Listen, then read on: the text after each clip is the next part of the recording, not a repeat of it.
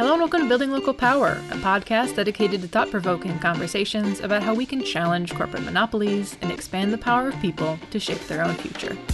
I'm Jess Del Fiacco, the host of Building Local Power and Communications Manager here at the Institute for Local Self-Reliance. For more than 45 years, ILSR has worked to build thriving, equitable communities where power, wealth, and accountability remain in local hands.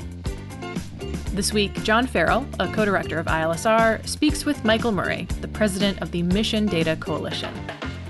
John and Michael discuss why clean energy advocates should be paying more attention to the value of customer electricity use data and how we can extract this data from the protective clause of monopoly electric utilities. Without further ado, here's John. Michael, welcome. Thank you, John. I'm a big fan of the podcast and very happy to join you today. It was such a pleasure to meet and talk to you earlier this year for the first time, and then to get a chance to read your recent report, Digital Platform Regulation, because it really intersects well with the way that ILSR and that other folks across the country are looking at this issue of like who controls the platforms that we do business on and who has access to the information about themselves.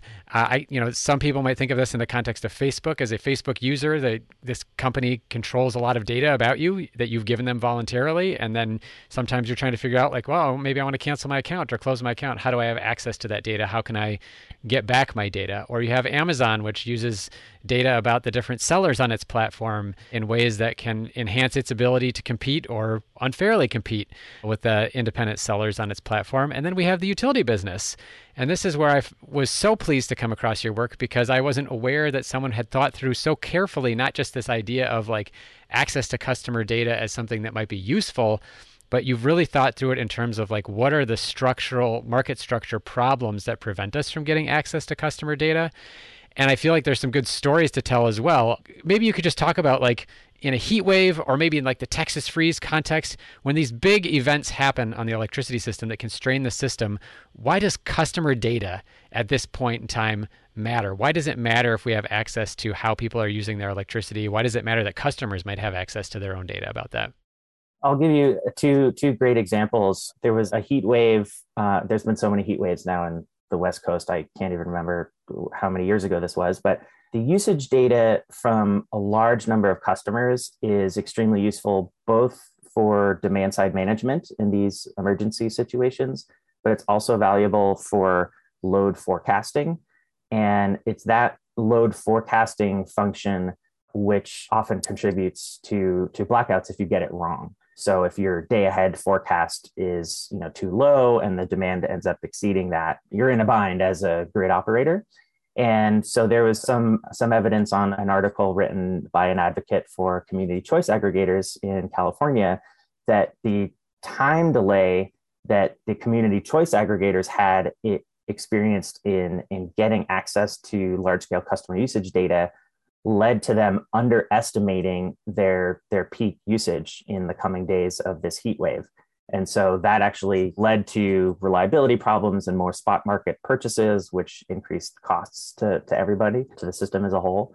So that's a great example of where there was a disparity or an asymmetry between the incumbent utility that had much faster access to this data, but then they would sort of say, well, there's these processing delays and we have to run it through these big systems in order to provide it to you. And that delay of 12 or 24 or 48 hours could meaningfully impact your responsiveness on the supply side of things to the power grid. So that was one example. Another, also in a heat wave context, is there are efficiency aggregators that will save a few hundred watts with one household and a few hundred watts with another household, and you wrap that up into tens or hundreds of thousands of households. And you end up with several hundred megawatts of flexible load on the power grid. And the only way to value those services is with the meter data. So you need to know, what was the usage before the heat wave event? What was the usage after? There's a little bit of complicated mathematics to calculate a sort of fair subtraction of your usage based on compared to the baseline. But the usage data is really the fulcrum of the whole system, because that's how the aggregator goes to the wholesale market operator and gets paid for their service. And in turn, those payments can flow through in part to the consumers who are donating their flexibility, if you will, in their power usage. So those are two great examples of where the data on every household, measured often at a 15-minute interval, plays this really important role behind the scenes in lowering costs for everybody. That's so great.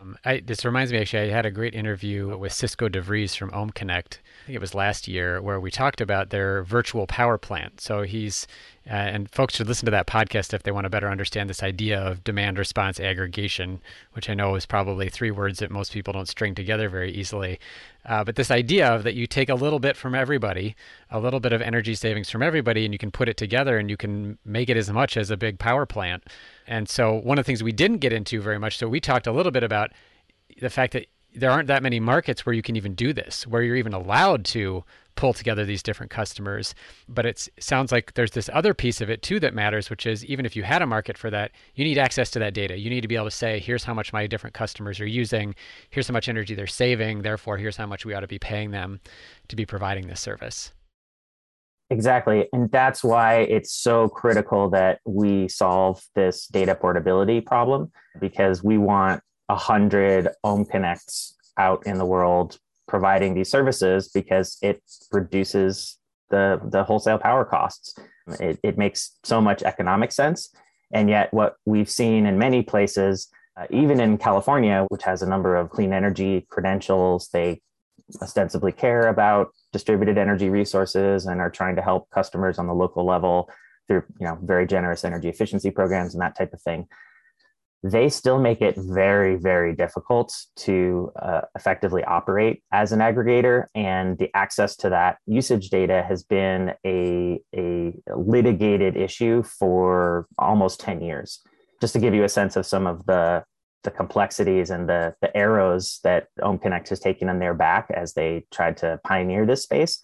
I met one of the founders of OhmConnect maybe in 2013, so some time ago, and they were trying to this seems like a simple task, but they were trying to get the California Independent System Operator to agree to treat the usage data that was available on, let's say, the PG&E website. So when you log in to pay your bill, you can view your energy usage history. And OhmConnect was telling the California ISO, you need to treat the data that is available on the webpage as so-called settlement quality data that's sufficient for meeting all of the rules and regulations around settlement data at the wholesale market level. And that seems like a really simple thing. You have energy usage data on the website, and shouldn't you just be able to send that to the ISO and get paid? It was extremely difficult to get that, and the utilities introduced all sorts of problems, saying, well, the data that we provide to customers isn't really settlement quality data. It's this other kind of rough, raw data that is not sufficiently polished, and so therefore you can't take that to the wholesale market. And every time you start peeling back one obstacle after another, it always seems there's something else that's in the way. And eventually we were able to overcome that problem. But let's just say the system is not designed to help distributed resources get the information they need at a quality and timeliness that they deserve. So I want to come back at some point to this issue of kind of what data is out there and this whole process of like why utilities have this data and, getting access to other parties to provide services that can lower costs for everybody. But before we get into that too much in terms of like how data is used or is available or not available, could you just talk about how much more data is being collected these days than it used to be? Like what's out there? What are we getting? What information are we getting that we didn't used to be? And I'm starting this conversation by thinking about the story of like the first net metered solar project, which they had no idea how they would measure the energy usage or bill somebody. It just so happened that they plugged in the solar panel and this dumb mechanical meter started spinning backwards instead of forwards. And hence this whole policy concept of net metering was born. But at that point, all we could collect really was how much energy is used in total on this meter over some period of time. So if I look at the meter today and then I look at it tomorrow and then I just do some subtraction, that was as sophisticated as it got. And the utility would literally go out and read the meter a person would be sent to read it. Well, we're a lot more sophisticated these days. What are we collecting out there? What are utilities collecting in terms of customer usage data, and how could we be using that? I think you're being generous, John, in saying that utilities are much more sophisticated now than they were a few years ago. So a couple of things have changed since those electromechanical meters were widespread. The first is that we have so-called smart meters, and I put big air quotes around those. They're not particularly smart. They have two core functions. One is to read consumption or the back feed, if you will, if it's a net meter with solar feeding back into the grid every 15 minutes. Some states it's once an hour. Some states it's 30 minutes, like in Illinois. So there's different measurement intervals, but it's generally less than an hour. And the second function is those meters communicate it over a radio network that's sometimes proprietary back to the utility for billing purposes. And this allows the utility to fire their meter readers. So instead of having a person drive around in a van and go into your backyard and read the meter, they could lay off all those people and just solve the problem with a radio network instead. And that was sort of advanced metering infrastructure, or AMI 1.0, you might call it. To date, there's upwards of about 100, maybe 110 million of those meters that are deployed across the country. So it's fair to say that the majority of American homes and businesses now have a so-called smart meter version 1 on their house or their business. We have a less dumb meter, is what you're saying. It's not really a smart meter yet. Exactly. It's less dumb. And to give you a sense of the dumbness, a lot of these meters came baked in with a second radio that was designed for local communication so that someone inside their home could get a sense of their real-time power usage. And this was part of the vision, somewhat techno-utopian vision of smart meters that was put forth 10, 15 years ago. And in some states, those are turned on, those radios are turned on, and customers can actually use the information. Sometimes it's broadcast every 5 or 7 seconds. And so you could, walk around your house and turn things on and off and get a very instinctive sense of what is using power. And, it can be very, very useful for people who often don't have a sense of, watts and, does their electric cooktop use more than their hot tub or their heat pump or whatever. So there's certainly some educational value to that. What's been frustrating for me is, and other, DER aggregators, is that has been extremely difficult for utilities to universally enable that capability. So there are states where customers have paid for this meter. It's referred to as the home area network, but the utilities refuse to turn it on. And so this is the case in Washington, D.C., where the smart meters have been deployed for probably 12 years or so. And even to this day, despite a lot of clamoring from individual customers, from businesses, from the Washington, D.C. municipal government, Pepco still will not turn on the home area network radio for being able to use it for energy management purposes. So it's a big frustration. And that's sort of the state of the US today. It's a patchwork. Some states like California, you can access the home area network, but then there's other places in Maryland and in Washington, D.C., parts of Ohio where you can't use it. I'm just really curious about this specific example with DC. So the meter hardware has this radio that allows this capability of like home energy insight. And I feel like I've probably seen some of these like glorified commercials or whatever of like somebody having some device on their kitchen countertop that's telling them like, here's what's using the most energy in your house, right? So I'm sure we've all seen something like that, those of us who work in the field. Obviously we don't think people are going to sit around just like gazing at that all day, but there are some pretty interesting potential uses. I've heard, for example, like some electric co-ops that have smarter meters will actually call customers themselves or munis. I think this was in Tennessee, for example, Chattanooga. One of the pieces of their smart grid rollout was that if somebody's energy use spikes, they'll call the customer proactively and say, hey, by the way, did you know your energy use has been spiking over the past few days? If you haven't been doing something different, you may have a faulty something or other, and if you need help, we can help.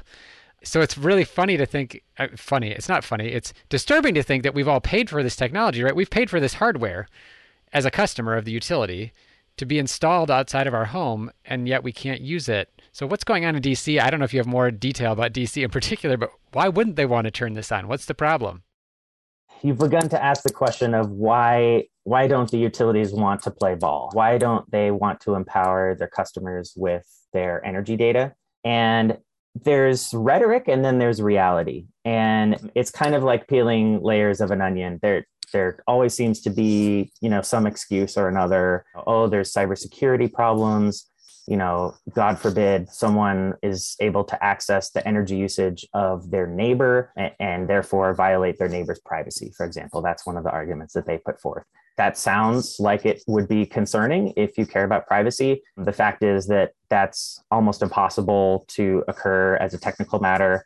The meters have a cryptographic key that's installed on them that ensures that only devices that are approved by the utility can, in fact, communicate with that individual meter. So you hear cybersecurity concerns, you hear concerns about cost.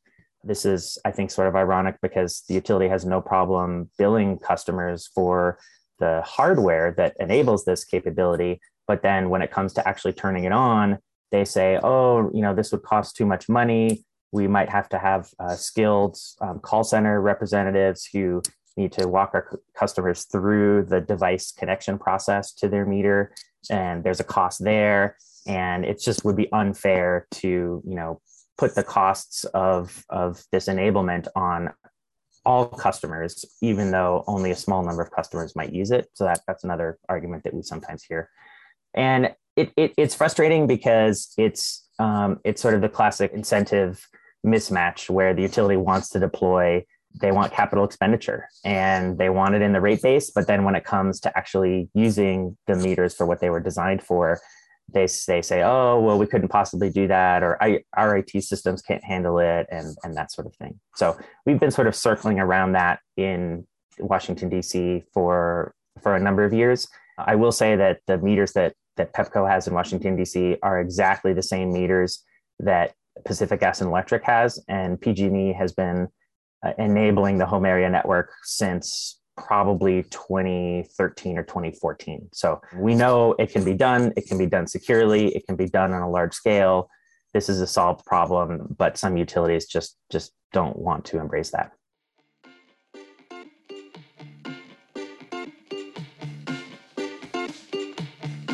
We'll get back to the show after a very short break. Thanks for listening to Building Local Power.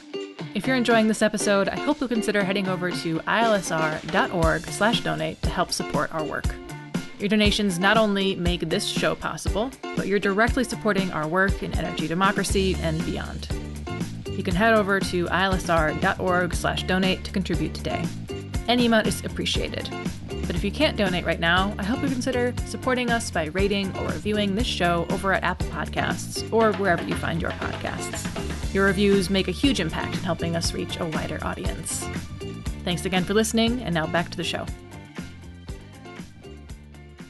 I really think it's great that you've highlighted this issue about the financial incentive, though, because what I hear you saying essentially is because of the way we generally allow utilities to profit, regulated monopolies to profit, it's by building something and earning a return on it, expending capital. So they can make a profit on selling you an expensive meter that they can stick on the outside of your house. But if it costs money to run that meter, whether it's through tech support or advice that they have to develop on the website, they don't necessarily earn the same profit on that because it's not in the rate base in the same way.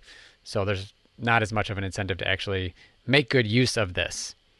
I feel like this is the corollary to like the whole fight we have about power generation right now, right? So advocates are saying, don't build new gas power plants. In the long run, you're not going to use them because either your state has climate goals that's going to reduce your ability to use that power plant, or simply it's going to be uneconomical because as the prices of natural gas, methane gas have gone up so much, it's no longer as competitive with renewable energy resources. And so as another example of stranded asset, except this time it feels like it's on purpose. It's to say, yeah, we really just wanted to put the meter on your house to make the money, but we don't really intend to use it. So obviously in terms of implications here, though, what's happening is that we're spending a lot of our money collectively. The utility is spending this money for us. Regulators are approving it and saying like, yeah, this is a great idea.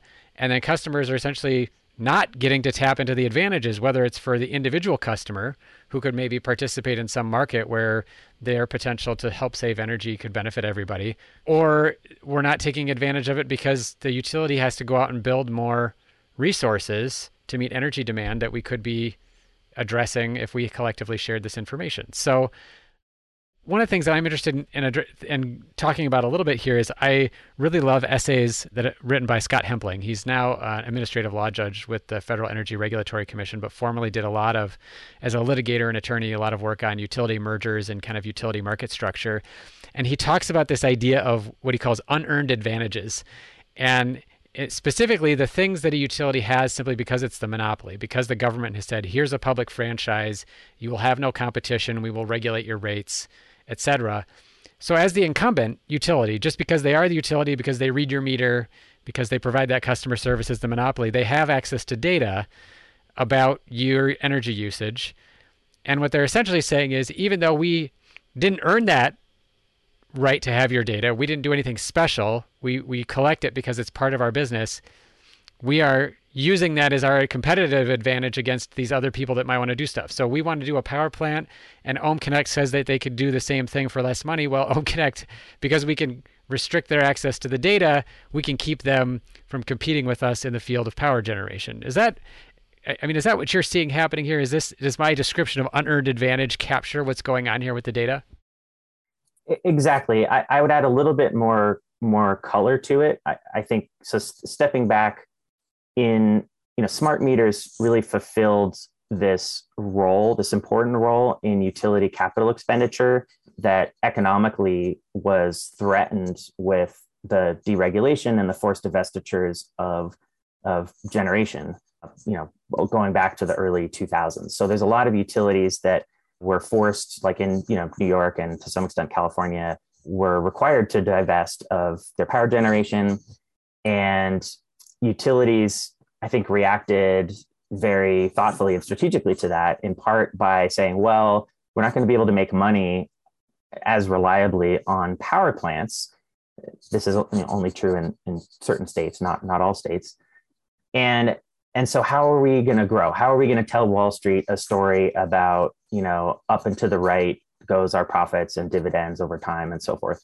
And so they said, well, we need to invest in the distribution system. And smart meters became a critical part of providing value. And it provided a CapEx opportunity that was arguably lost with power generation getting deregulated. What's interesting is that utilities often don't have the real digital capabilities in-house to be able to use smart meters to their full potential.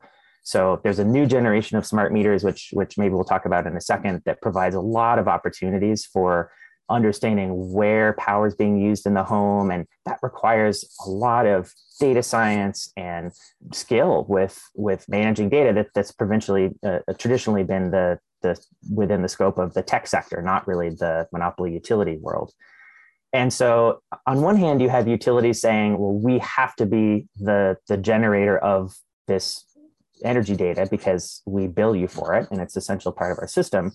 But on the other hand, they don't really have the capabilities, even though they might have the ambitions of exploiting it and using it in a way that's maximally valuable. And so I would say that I agree with what you said, John, but I think there's a capability aspect in addition to the mismatch of incentives. And it results in some frustrating results. So for example, there's some utilities that are, sitting on lots of smart meter data and have not been putting it to use. But then when anyone else tries to go to them and say, here's how we'd like to help you target your energy efficiency programs better using our mathematical prediction models. Here's how we can, deliver better load aggregation services, whatever it might be. then the utility say, well, no, you can't do that. And because of cybersecurity or privacy or this or that. And so on one hand, they know that the smart meter data is valuable, but they really think it's their exclusive right to exploit it. And so even though they really may not have the capability of following through with it, they end up boxing out some of these other entities that have, even with customer permission. So this is where Mission Data gets involved, because we're always advocating for permission-based exchanges of data. And so this is not the case where we're asking for, wholesale copies of the utility database, just to go on a fishing expedition or to market products and services to customers. That's not what we're talking about. We're talking about an individual customer gives their permission to a solar installer or to a demand response aggregator or an energy efficiency company. And it is the utility's job as a steward to deliver that in a standardized, rapid, simple way. And that's where the utilities say, let's hesitate. Let's draw this out several years so that we don't have to face the music. And they're afraid of what ultimately underlies a lot of the resistance and delays on the part of utilities to enabling data portability is, I think, an anti-competitive impulse, that they really see this as theirs to exploit. And they don't like the idea of any other company doing a better job at using customer data and delivering useful services for people. So to your example, John, that could be high bill alerts. So the utility may have a rightful natural monopoly on a meter. It only makes sense to have one meter on the premise. That seems reasonable enough. But what about the digital services that are possible from the data collected? What gives the utility the natural monopoly over that? Things like energy disaggregation, where your power is being used in the home based on analysis of trends. Is that a monopoly function? I don't think so. And so to your point about unearned economic advantages, this is definitely a case where utilities want to be able to be the only provider of these insights about your energy usage. And that creates a market asymmetry for the companies that we work with that are, really trying to do some interesting things with energy data analysis. I feel like we've actually covered a lot of different ways in which this sort of system that we have is problematic. So you have the mismatched incentives for the utility, right? There, generally speaking, we reward utilities for spending money on capital investment, but not for figuring out how to use it well. So we've got this problem where a utility rationally, as a utility manager, I'm rationally saying, let's do smart meters, but I'm also rationally not really concerned with whether or not it can be used well, which is funny because it's not only do I not make money while doing that, but I'm also not really talented inherently at doing it. So it's like this, the worst of both worlds, right? I have no idea how to use smart meter data, and I also don't care. Exactly. And then you have this combined with the fact that the utility has access to this data as the result of this publicly granted franchise, not because of any merit. They haven't proven to us like we are the best holders of the data about energy use because we will use it the most effectively. They just have it because they've always had it. Because like you said, it does make sense for them to be the only company that installs a meter on your house. We only need one of those, but they don't have any particular advantage that they've shown, any competitive advantage they've shown in how that might be used. In fact, it's the complete opposite, as you say. When people come and say, hey, we think we have ways we could use this data to serve customers better, the utility is like, no, let's actually stop them from doing that. Exactly. And there's a variety of techniques to stopping those entities from doing it. It's just, one, it's just a brick wall. We're not going to talk to you. This is our data. We're not going to share it with you.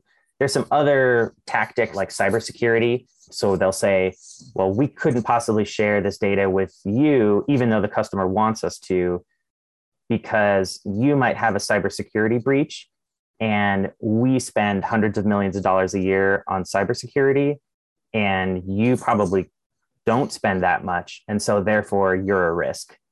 And they kind of plant that seed of doubt in the regulator's mind, who then becomes, hesitant to create what they might see as a cybersecurity vulnerability in their jurisdiction. So there's all sorts of tactics to delay the inevitable. But I will point out the United Kingdom has thought about this a bit differently. In the UK, there's one meter on each premise, but the data doesn't go to the distribution utility. It goes to a centralized authority called the DCC, the Data Communications Corporation, I believe is what it stands for. And from there, it's available to the retail suppliers for billing, and it can be available to other third-party aggregators at that point as well. And so the British are very, in many ways, they invented deregulation, with Thatcher in the 80s, and National Grid was split up into different segments. And so that's an interesting way of thinking about how to structure the industry. So we take it for granted that, the utility has to own the meter and the data that's generated from that, but that's an assumption. I think the empirical evidence, as you suggest, for utilities being the best, most capable users of that information is certainly up for debate. I would love if you could talk a little bit more about, this is perfect segue. I was just going to ask you about if there was a place that was doing this well. Are there specific examples of things that are happening in the UK market because the utilities don't have a monopoly on this data granted to them by the government? And also, are there examples stateside where we're getting it right, where maybe we're not doing the exact same thing, but where we are making sure that data is getting out there and allowing competitive activity in the marketplace to lower costs for customers, to make the grid run more efficiently, to encourage renewables, what have you? There's a great example in California with a community choice aggregator called Silicon Valley Clean Energy, or SVCE. The acronym is can be hard to muddle through that. Silicon Valley Clean Energy is owned by the community. They're a governmental organization. And if you compare how they provide customers with access to their own energy data with that of PG&E, you start to see some important differences. Now, I will say at the outset, PG&E has generally done a good job of providing data portability. They were one of the first utilities to adopt the green button standard, but nevertheless, the pace of improvement has been much slower with the investor-owned utilities as compared to the CCAs. So Silicon Valley Clean Energy decided not to build their own data portability infrastructure from scratch like PG&E did. SVCE hired a specialist called Utility API to be the software company that provides that exchange between the utility and numerous distributed resource companies. And Utility API has a lot of experience in this realm. They know how to serve the needs of the distributed energy community. So they know what the needs of the solar salesperson is, who is trying to generate a price quote for solar and potentially a battery system with a net metered 2.0 customer in Southern California. And they know what an energy efficiency provider needs to sell heat pumps and help transition a customer off of natural gas heating to a heat pump in Massachusetts. And these are skills that utilities often don't have. And so to give you a sense of the variation, in a place like Chicago, Illinois, where ComEd has offered their green button system for several years, to date, there's only something like 3 companies that are actually using that system for a variety of technical challenges and sort of failures on ComEd's part. And yet at Silicon Valley Clean Energy, within weeks of them announcing that they were providing this data portability system, there were dozens, I think it was more than 50 companies who actively started using it, serving the large commercial customers and the residential customers. And now there's even an electric vehicle load management tool that's extremely customer friendly, where all the customer has to do to charge their electric vehicle at the optimum rate is just to share their energy usage from Silicon Valley Clean Energy to a smartphone app that coordinates with their electric vehicle charger and automatically has their vehicle charge at off-peak times, and it selects the right rate that's appropriate for them to save them money. And so this is an innovation that happened very, very quickly. And you compare that to some of the investor-owned utilities, and the pace of change and iterative development is just much, much slower. It's probably worth noting that ComEd, which serves Chicago in Illinois, probably has something like 2 or 3 million customers, and Silicon Valley Clean Energy probably has in the tens of thousands. So the fact that there are 50 companies already using their platform versus 3 with ComEd in Chicago speaks volumes about, on a per capita basis, how useful that system actually is. That's right. And some companies have been trying to get the ComEd system to work. It's ostensibly a green button standardized system. And what I hear is it's just a slog. There's technical problems, there's unexplained errors, there's bugs in the system that don't get fixed. And so it really tests the resolve of these companies to continue working with ComEd, in some cases over the course of many years, to get the system working. And I think a lot of people don't appreciate the level of effort that goes in on third parties' perspective to make this work. They're really taking, they're really the guinea pigs. They're testing the software that the utilities often fail to test. They're identifying problems that sadly a lot of regulators don't pay that much attention to. And so this is what my paper that we issued about a year ago on digital platform regulation was trying to address. It's thinking about utility regulator not as just a rate setting authority over poles and wires, but as we enter a digital age, they have to become savvy regulators in a digital context, and that means holding utilities accountable for when their IT systems don't perform very well. And just to give you an example, even California, which has aspirations to have a plug and play, DER, high DER future, California has been sitting on allegations of data failures on the part of Southern California Edison for more than 2.5 years. There's a company that filed a formal complaint with the commission. They identified numerous alleged failures on the part of Southern California Edison. I've read the complaint. It seems very credible to me. And the only action that the Public Utilities Commission has taken to date is to grant themselves extensions on the statutory deadline to have the matter resolved. So we're now 2.5 years into getting resolution on some major technical failures. And it just doesn't seem like the regulators have the capacity or the will to take on this challenge. It's interesting to think about a comparison of another market. If you had a pothole in your street for 2.5 years, the kind of like rage and attention you could get to that, as compared to this, when you have a digital pothole in access to data and the utility's just like, oh, we're just going to take a little longer. I can't imagine, and I think people would have a different sense of the expectation, but it's really the same thing, right? Like the road is the way by which we can transact and move around and interact with so many people, right? Whether we ride a bike or drive a car or whatever, like it's how we connect to other people. And the data that about the energy system, about the electricity system, is the same thing. It's how we're going to be able to connect and interact with and exchange value with other people in a 21st century electricity system.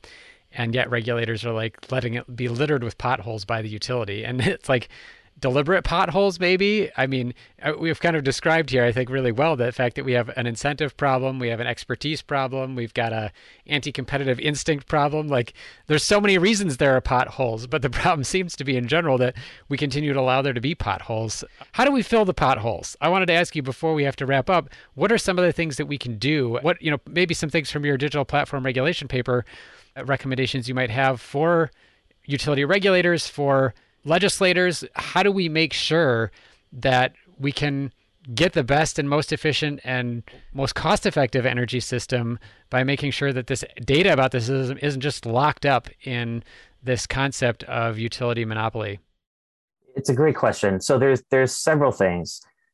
The first is, I think it's incumbent on utilities to hire experts who actually know how to build these systems, and they know how to operate digital platforms for the use of distributed energy resources.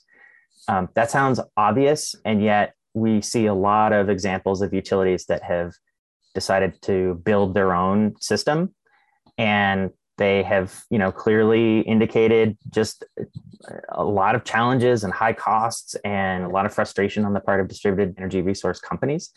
And so in this area, I'll give a shout out to National Grid in New York. They hired the company called Utility API that I just mentioned. And it's a similar story where they had a strong number of third parties express interest in using their system, much more than their neighbor to the south, Con Ed, or Consolidated Edison in New York City. So there was an understanding, I think, among the IT and leadership teams at National Grid that they needed to know the limits of their expertise and hire a firm that could do a good job.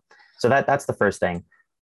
The second thing also sounds really simple, but it's really important, and that's a bug tracking system.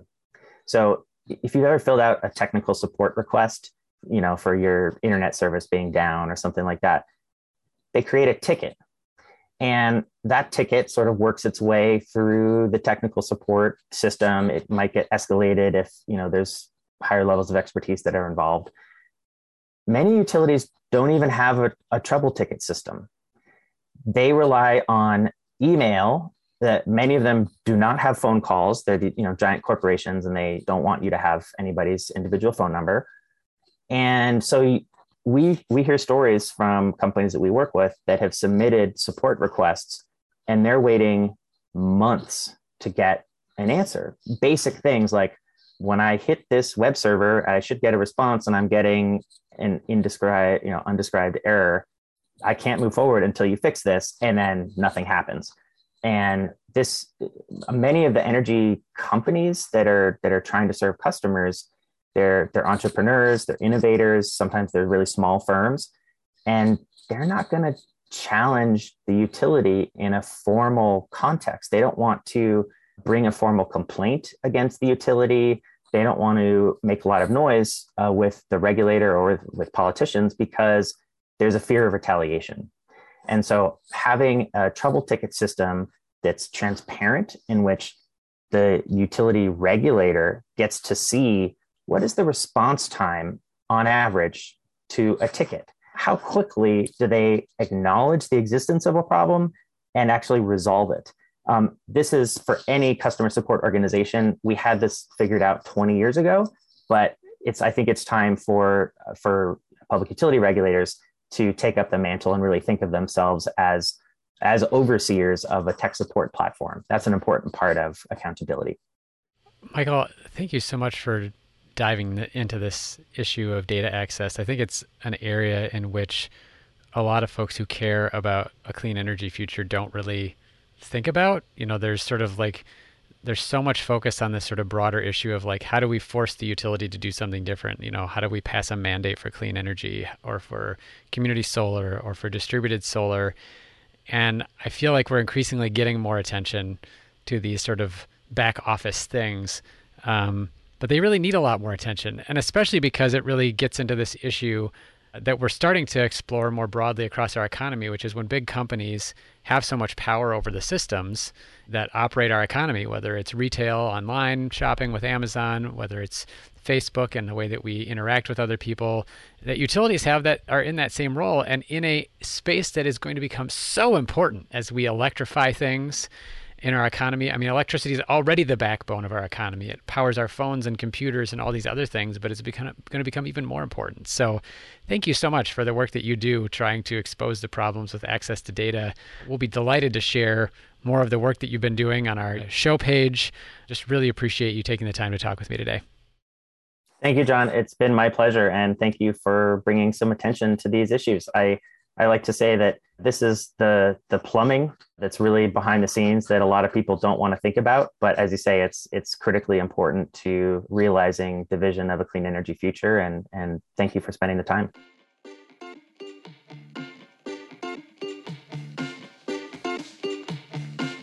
Thank you for tuning in to this episode of the Building Local Power podcast from the Institute for Local Self-Reliance. You can find links to everything discussed today by going to ilsr.org and clicking on the show page for this episode. That's ilsr.org. While you're there, you can sign up for one of our many newsletters and connect with us on social media. We hope you'll also take the opportunity to help us out with a gift that helps produce this very podcast and supports the research and resources we make available for free on our website. Finally, we ask that you let us know how we're doing with a rating or review on Apple Podcasts or wherever you find your podcasts. The show is produced by me, Jess Del Fiacco, and edited by Drew Birschbach. Our theme music is Spunk Interlude by Dysfunctional. For the Institute for Local Self-Reliance, I'm Jess Del Fiacco, and I hope you join us again in 2 weeks for the next episode of Building Local Power.